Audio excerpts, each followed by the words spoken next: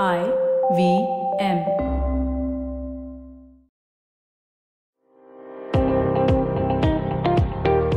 Welcome to All Things Policy, a daily podcast by the Takshashila Institution. We are a bunch of policy nerds based in Bengaluru, and we like bringing fresh perspectives to Indian affairs and Indian perspectives to global affairs. So grab a cup of coffee, sit back, and join us for today's chat. Hello and welcome to All Things Policy. In a lot of our podcasts, we talk about data. We talk about regulations regarding data. We talk about data privacy, who is collecting your data, and what's done with your data. Today, we're going to be looking at a different aspect of data, namely how data is transmitted and how the movements of packets of data can make or break economies. I have with me today Aditya Parikh. Welcome, Aditya. It's a pleasure to be here, Anirudh. So, Aditya, you recently had a document out about India's submarine cables. But before we get into actually discussing the document, let's talk a little bit more generally about flows of data. The world that you and I inhabit is an extremely complex one. And one thing that really keeps it going is the constant exchange of massive amounts of information from different parts of the world. You're not just talking about financial information, you're talking about personal information. Really, the ebb and flow of these tides is really what makes the modern world as interconnected as it really is. But what really enables the flow of data? I think that just generally when a lot of us think about data being transmitted from one place to another, we think of this cartoony satellite and like data being beamed up and beamed down from it. But to what extent is that image really true?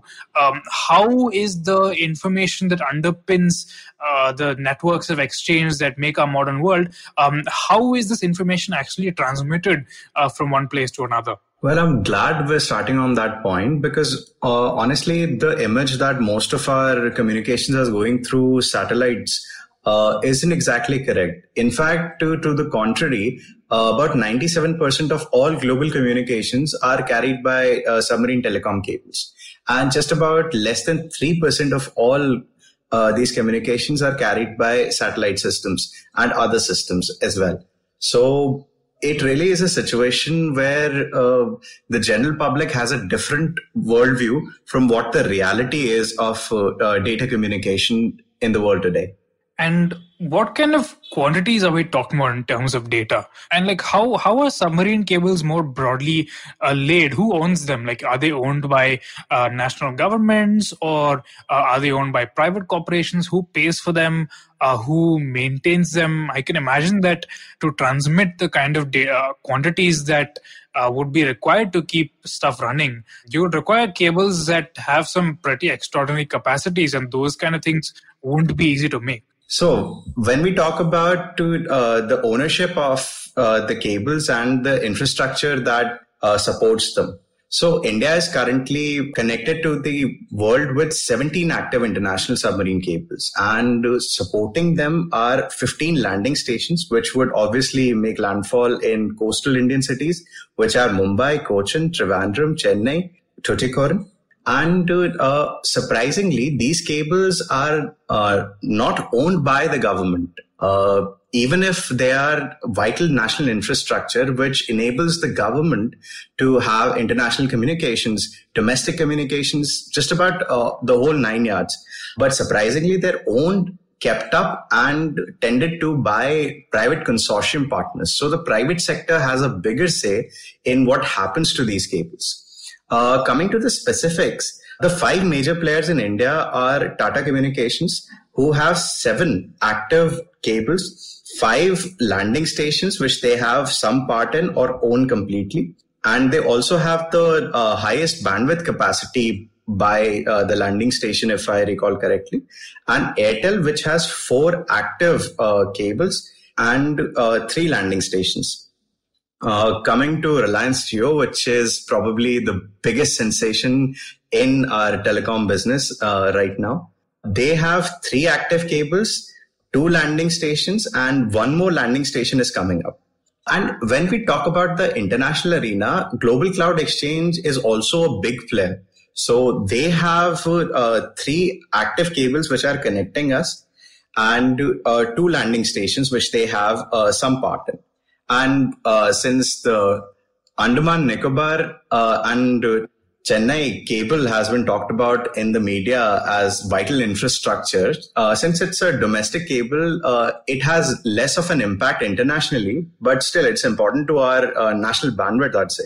So BSNL happens to be the only indirect way in which the Indian government somehow controls some submarine cables. So 2 cables are currently owned by BSNL in part as well as completely. So the Andaman Nicobar and Chennai cable is owned by BSNL completely, but the Bharat Lanka cable system, which connects India and Sri Lanka, is owned in partnership with the state teleco company in Sri Lanka. It's kind of interesting to me how there seems to be a repetition of history in a way almost, right? Just as economic and financial quote-unquote information used to be traded along India's coast in terms of actual physical goods and luxury items. We're again seeing like the same old routes, namely across the Arabian Sea, between India and Lanka, and then from India again to the rest of East Asia, kind of being replicated with these submarine cables. But Aditya, so you mentioned that a lot of these cables are privately owned, right? What I want to understand from you is how private ownership of cables kind of gels with coastal defense. So I'm sure that a lot of navies, and specifically the Indian Navy, must have some very restrictive ideas on what can actually happen in coastal waters. If, for example, there is some kind of damage that happens to a submarine cable, then what happens? Like, does the private sector have some kind of conduit to the national security apparatus that allows them to go out there and repair these cables? Or is that a privilege that only BSNL has, or does even BSNL not have that? Well, actually, when we talk about restoration capability and the laws that govern it, so since submarine cables are not exactly tied to a country's territory, they have their existence in on the seabed. They are also transiting through a country's territorial waters into another country's territorial waters in the EEZ of more than one countries. So it's really a long chain, any part of which, if it fails, the whole system fails, not taking into consideration the redundancies and backup cables. So my point is the international law part of it, which would give you some sort of a guideline, although not all states equally treat international law the same way we do. So I would say UNCLOS is something, the United Nations Convention on the Law of the Sea is something that you should look at first whenever you're in doubt about international maritime matters. So UNCLOS has pretty clear directions of how you're supposed to lay these cables, how you're supposed to tend to them, but it doesn't talk about what happens in warfare. So as far as UNCLOS is concerned, it does not restrict the capability of any nation state from targeting another country's submarine cable infrastructure. So putting that aside, restoration capability is something that differs from every consortium, every company to every country, its administration. So for India's case, in our domestic scenario, we have made it clear that any ship that is going to tend to repair or look after in any sort of way one of the cables that are passing through our territorial waters or EEZ, they will have to fly the Indian flag. They would have to be registered in India, because this way there would be no caveat of international law that would conflict with our own domestic laws. So anything that can be carried out by that ship would be subject to Indian law. So we have in effect prioritized security over speed of restoration, because, the consortium partners, since they are private business players, they're looking at efficiency, they're looking at flexibility in hiring whatever ships they can get, rather than keeping a big hulky asset like a repair ship always on alert, which they own. So that eats up into their profits, and this is something that the Indian government has chosen to prioritize security over, which is commendable, absolutely. It's just that we should have a balance approach that where since our national security is also tied up to these cables being effective all the time, since every minute lost in today's economy, where after COVID, most of the world's business has shifted online. So I think the government has to understand that every minute lost to our connectivity being lost is a huge loss to our economy. Those are some very interesting points, Aditya. And like, what I'd like to kind of like emphasize is that submarine cables aren't invulnerable, right? So there's a lot of things that could potentially damage them. You get into this in a lot more detail in your document. But one thing that I'd like you to kind of touch upon while we're kind of exploring this trade-off between security and literally the entire economy functioning is what could be a hostile actor's game plan when it comes to submarine cables, right? We've done a lot of episodes on All Things Policy about how China is increasingly getting more and more of a foothold in the Indian Ocean. China has logistics facilities in the Indian Ocean. It clearly has the capability to actually project power into the Indian Ocean in a way that India doesn't necessarily have for the South China Sea or the East China Sea. So potentially, what kind of risks could a hostile actor pose to a submarine cable? I'm just asking this because I want to better understand the security aspect of the risk to submarine cables. Well, we would have to start with history. When we talk about history itself, China comes quite a bit later. So in warfare, there is a precedent that submarine cables become the first casualties of war. For example, in World War I, the Royal Navy snipped the transatlantic cable connecting Germany to the rest of the world. There is another example in the Cold War with Operation Ivy Bells, where USS Halibut went and spied on Soviet telegraph cables in Soviet territorial waters, the Sea of Okhotsk, if I'm pronouncing that correctly. So there is ample precedent that states with their military as well as civilian assets would try to conduct espionage as well as try to disconnect the country from all communications if possible during warfare or even peacetime. So the USS Halibut / Operation Ivy Bells incident happened in peacetime. So the thing is, we have conclusive evidence that China has tried it a few times to encroach into our EEZ at least and collect hydrographical data. They could have spied on our cables as well.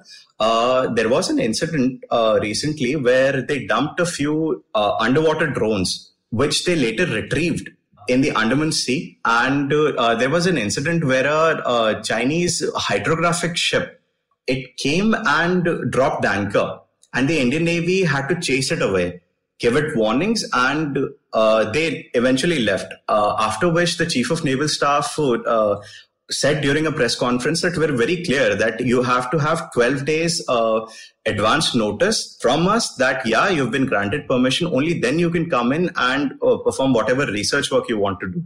But this business of conducting second operations under the guise of research just doesn't work. So there is a clear and present danger of Chinese espionage in our territorial waters, in our EEZs, if we let them in.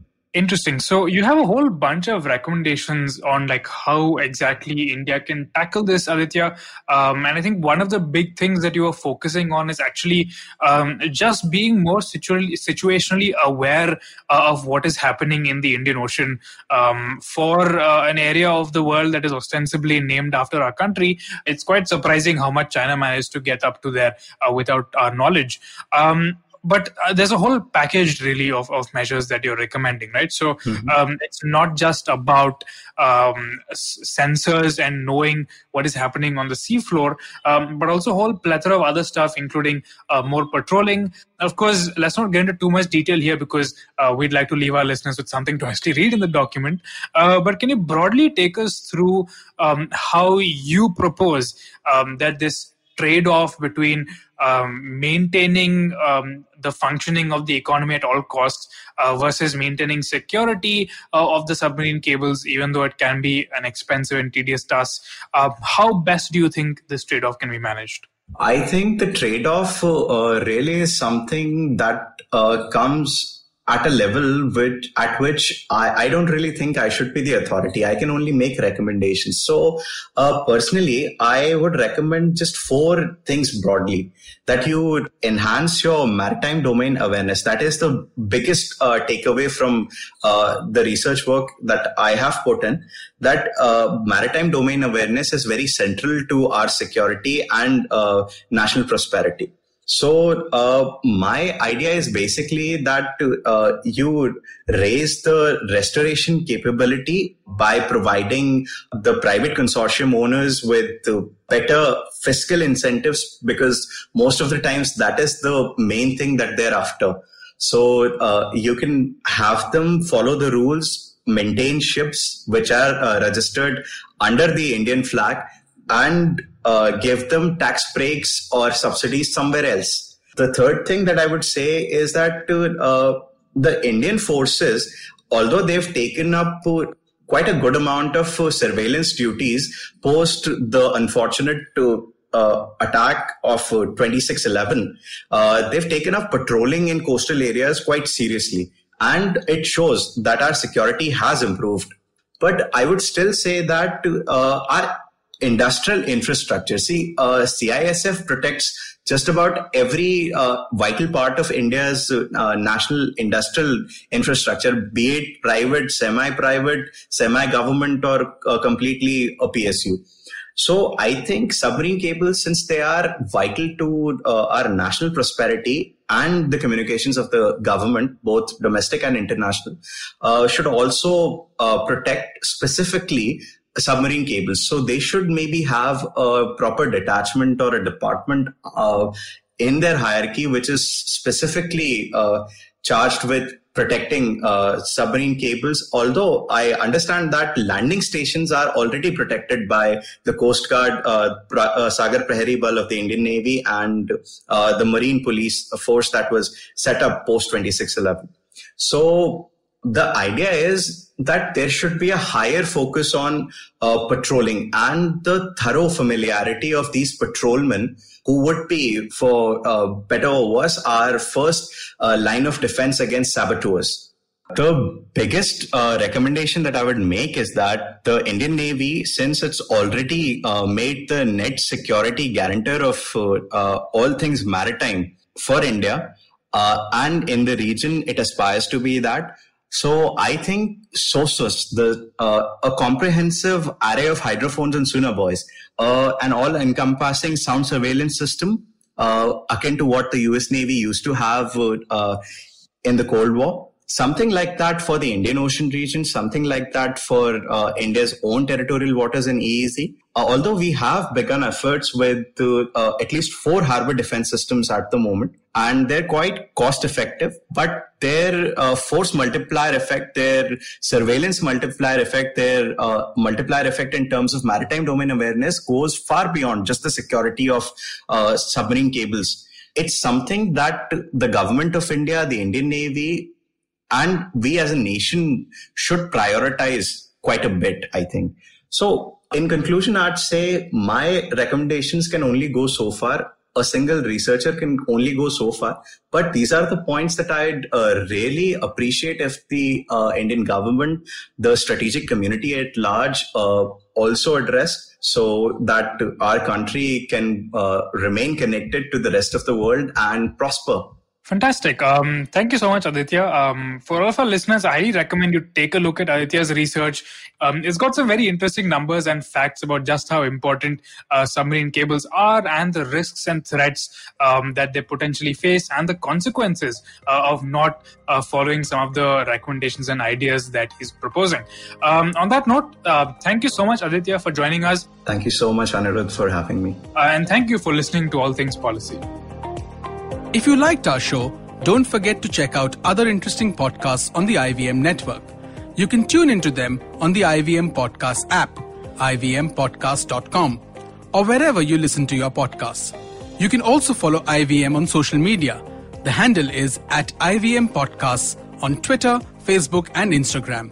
And hey, if you'd like to dive into Takshashila's research on technology, strategy, and economic affairs, check us out at our Twitter handle @TakshashilaINST or our website takshashila.org.in.